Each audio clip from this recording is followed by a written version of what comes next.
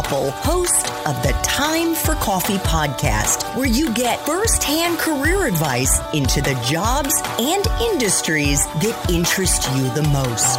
And before we start today's show, I have a quick favor to ask you. If you haven't already, I'd be incredibly grateful if you give us a rating and a review on iTunes. And if you're like me, you need to do it now because you'll forget later and because it's the best way to help others who may be in search of career advice to find this free resource. So press pause if you haven't done it and do it right now. I'll wait. Thanks so much and enjoy today's show. Hey there, Java Junkies. Welcome to another K-Cup mini episode of Time for Coffee. By the way, K-Cups come in 3 sizes, single, double, and triple shots, or roughly 1 minute, 5 minutes, or 10 minutes in length. So if you don't have time to throw back an entire caffeinated career conversation, these K-Cup mini episodes of T4C can give you a quick caffeinated fix, whether you're on the go or you only have a few minutes to binge. So grab your mug and take a chug, because it's time for a caffeinated career triple shot K-Cup with my guest, Serena Tseng.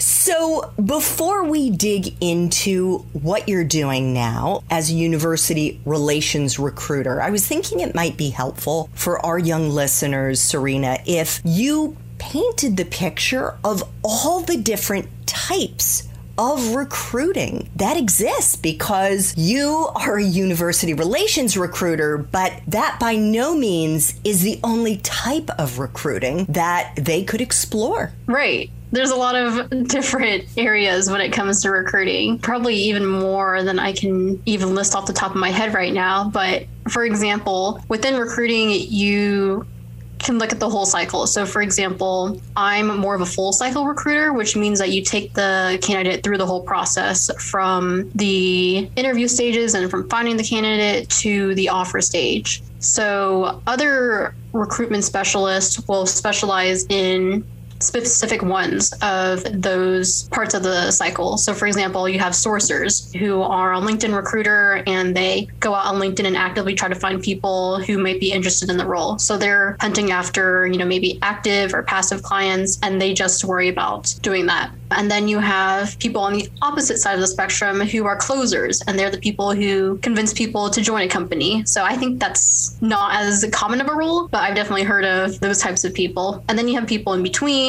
who are recruiting coordinators who coordinate interviews. And then you have talent acquisition specialists who kind of do a little bit of everything. I think they're more full cycle recruiters anyways. They hire for full-time positions. And then you have university recruiters who hire for internships and co-ops and sometimes new grad roles. It really just depends on the company. And then you have different recruiters for different types of positions. So for example, technical recruiters, they might be recruiting more specifically for computer engineers, software engineers, those engineering positions. And then you also have, for example, executive recruiters who are recruiting specifically for director or above level positions, since that's like a very specific persona that they're looking for. So those are just a few of the options in recruiting. Great. That's super helpful. And what about the distinction, Serena, between a recruiter and a hiring manager? Because I do think there's confusion around that. Right. Yeah. So it's pretty important to understand the difference between both people since they play different roles during the process. So the recruiter is a person that you are going to come into contact with first, typically. So if you're at a career fair or if you get a phone call from someone at a company who is interested in your resume or interested in you applying for a position, then that will most likely be the recruiter because they're responsible for that part of the process. The hiring manager is the person that the recruiter works for to help get, someone to fill that position that they're looking for. So the hiring manager essentially is going to be your manager in the future. And then they're called the hiring manager because they're the person who's kind of like the point of contact and the most important person during the process. So you're going to be meeting with the hiring manager, usually most likely at the very end of the interview stage. So once you pass that final interview with the hiring manager, then you would be, in running for that final position. Yes. And having myself been a hiring manager in a variety of different industries, I can say that we're the ones that actually say yes. Right. And give you the green light to then put forward that offer to the candidate. So we're saying, yeah, this person is a good fit. They're going to be on my team, or they may be reporting to someone else on your team, but they're the final word on whether or not you get the offer. That's true as well.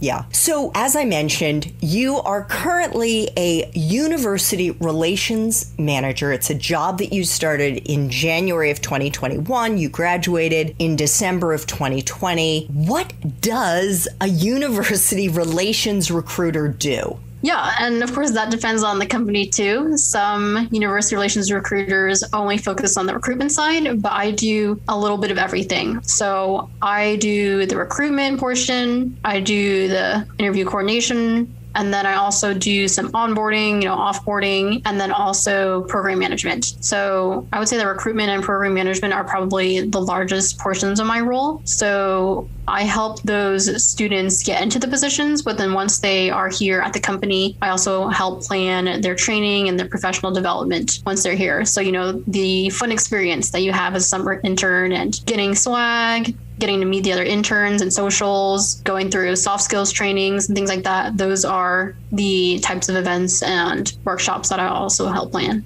And how many interns do you recruit each cycle? And how many cycles are there for Cox Communications? Yeah, so there are 3 cycles. There's the fall, and then there's the spring and the summer. So for internships, we only recruit interns for the summer, but for co-op positions, we recruit for those year round. Got it. And how many positions do you usually fill? We typically have about 30 co-ops come in every semester. And then on top of that, we'll have 40 interns for the summer. So that's just a rough number. And how do you juggle finding the right fit for all the different teams you're recruiting for? Because you're more than just a technical recruiter. Yes, you are recruiting for technical roles, but you're also recruiting for other teams where maybe knowledge of certain software isn't as essential as it would be if you were, let's say, joining the tech folks at Cox. Right. So that's why intake meetings are so important. So as a recruiter, what I do is before I start recruiting for a particular position, I will meet with the hiring manager to see what kind of profile they're looking for in a candidate. So we'll go over the skills that they're looking for. We'll go over any soft skills they're looking for as well, what kinds of majors they're looking for. That way we can accurately recruit for the type of profile they're looking for. So majors are potential deciding factors for some of these internships or co-ops?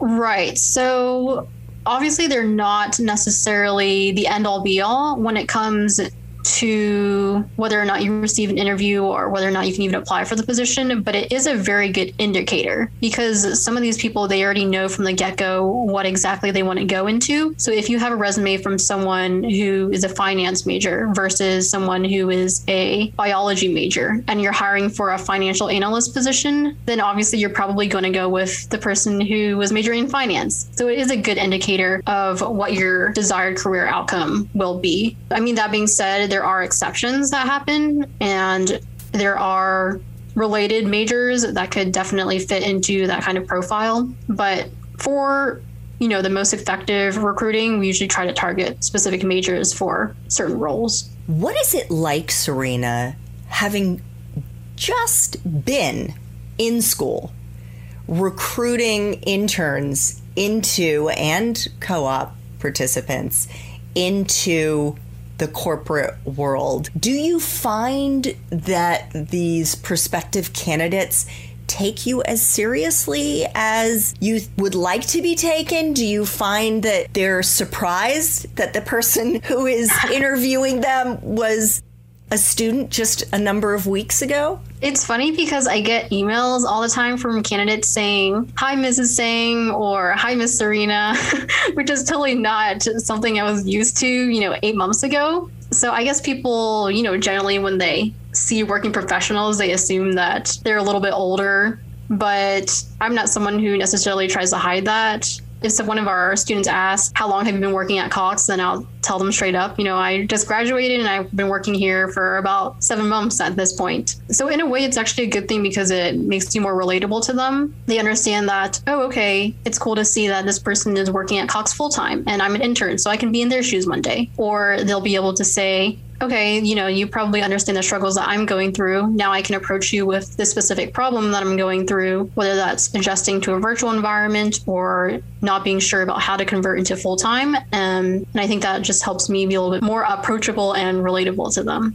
Had you dealt with recruiters before you found yourself in this role? You mean specifically when I was applying for this role or just in general? Any roles, any internships or any roles, had you interfaced with recruiters before? Mm-hmm. Yeah, definitely. For example, I would go to career fairs all the time during undergrad, and I would meet a lot of recruiters that way. When I was in the Society of Human Resource Management, we would also bring in a lot of recruiters to talk about available internships in HR. So I was able to form some connections with recruiters and kind of see what that world was like before stepping into it.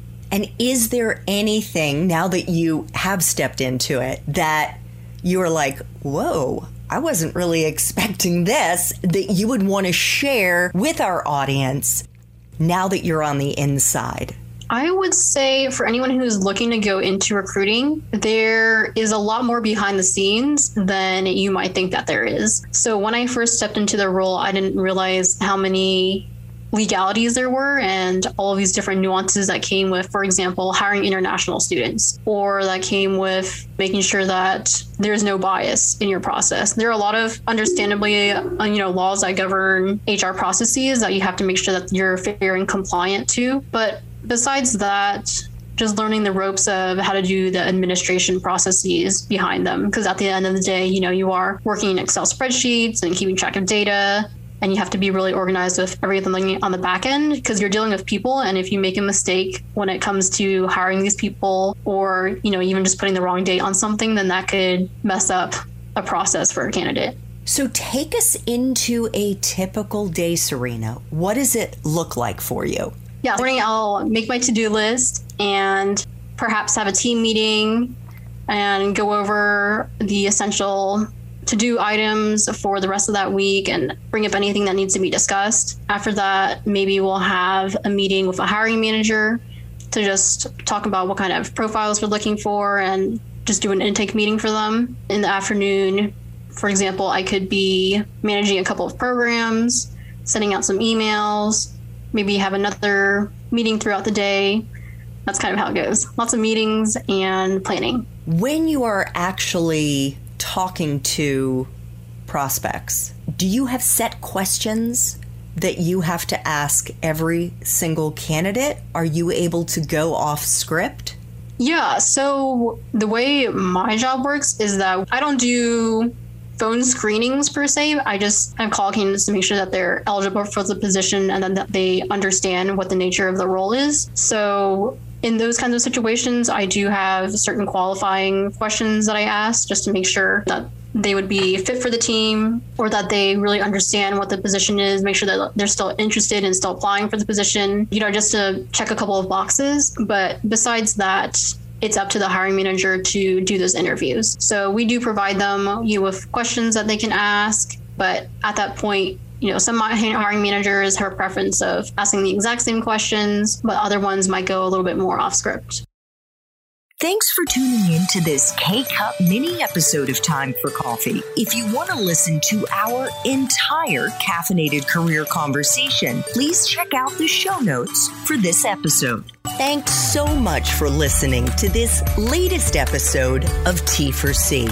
And if you're interested in learning more about my coaching services for confused college students and recent grads, feel free to check out the Time for Coffee website under the coaching tab at time4coffee.org or text me at 202-236-5712. That's 202-236-5712.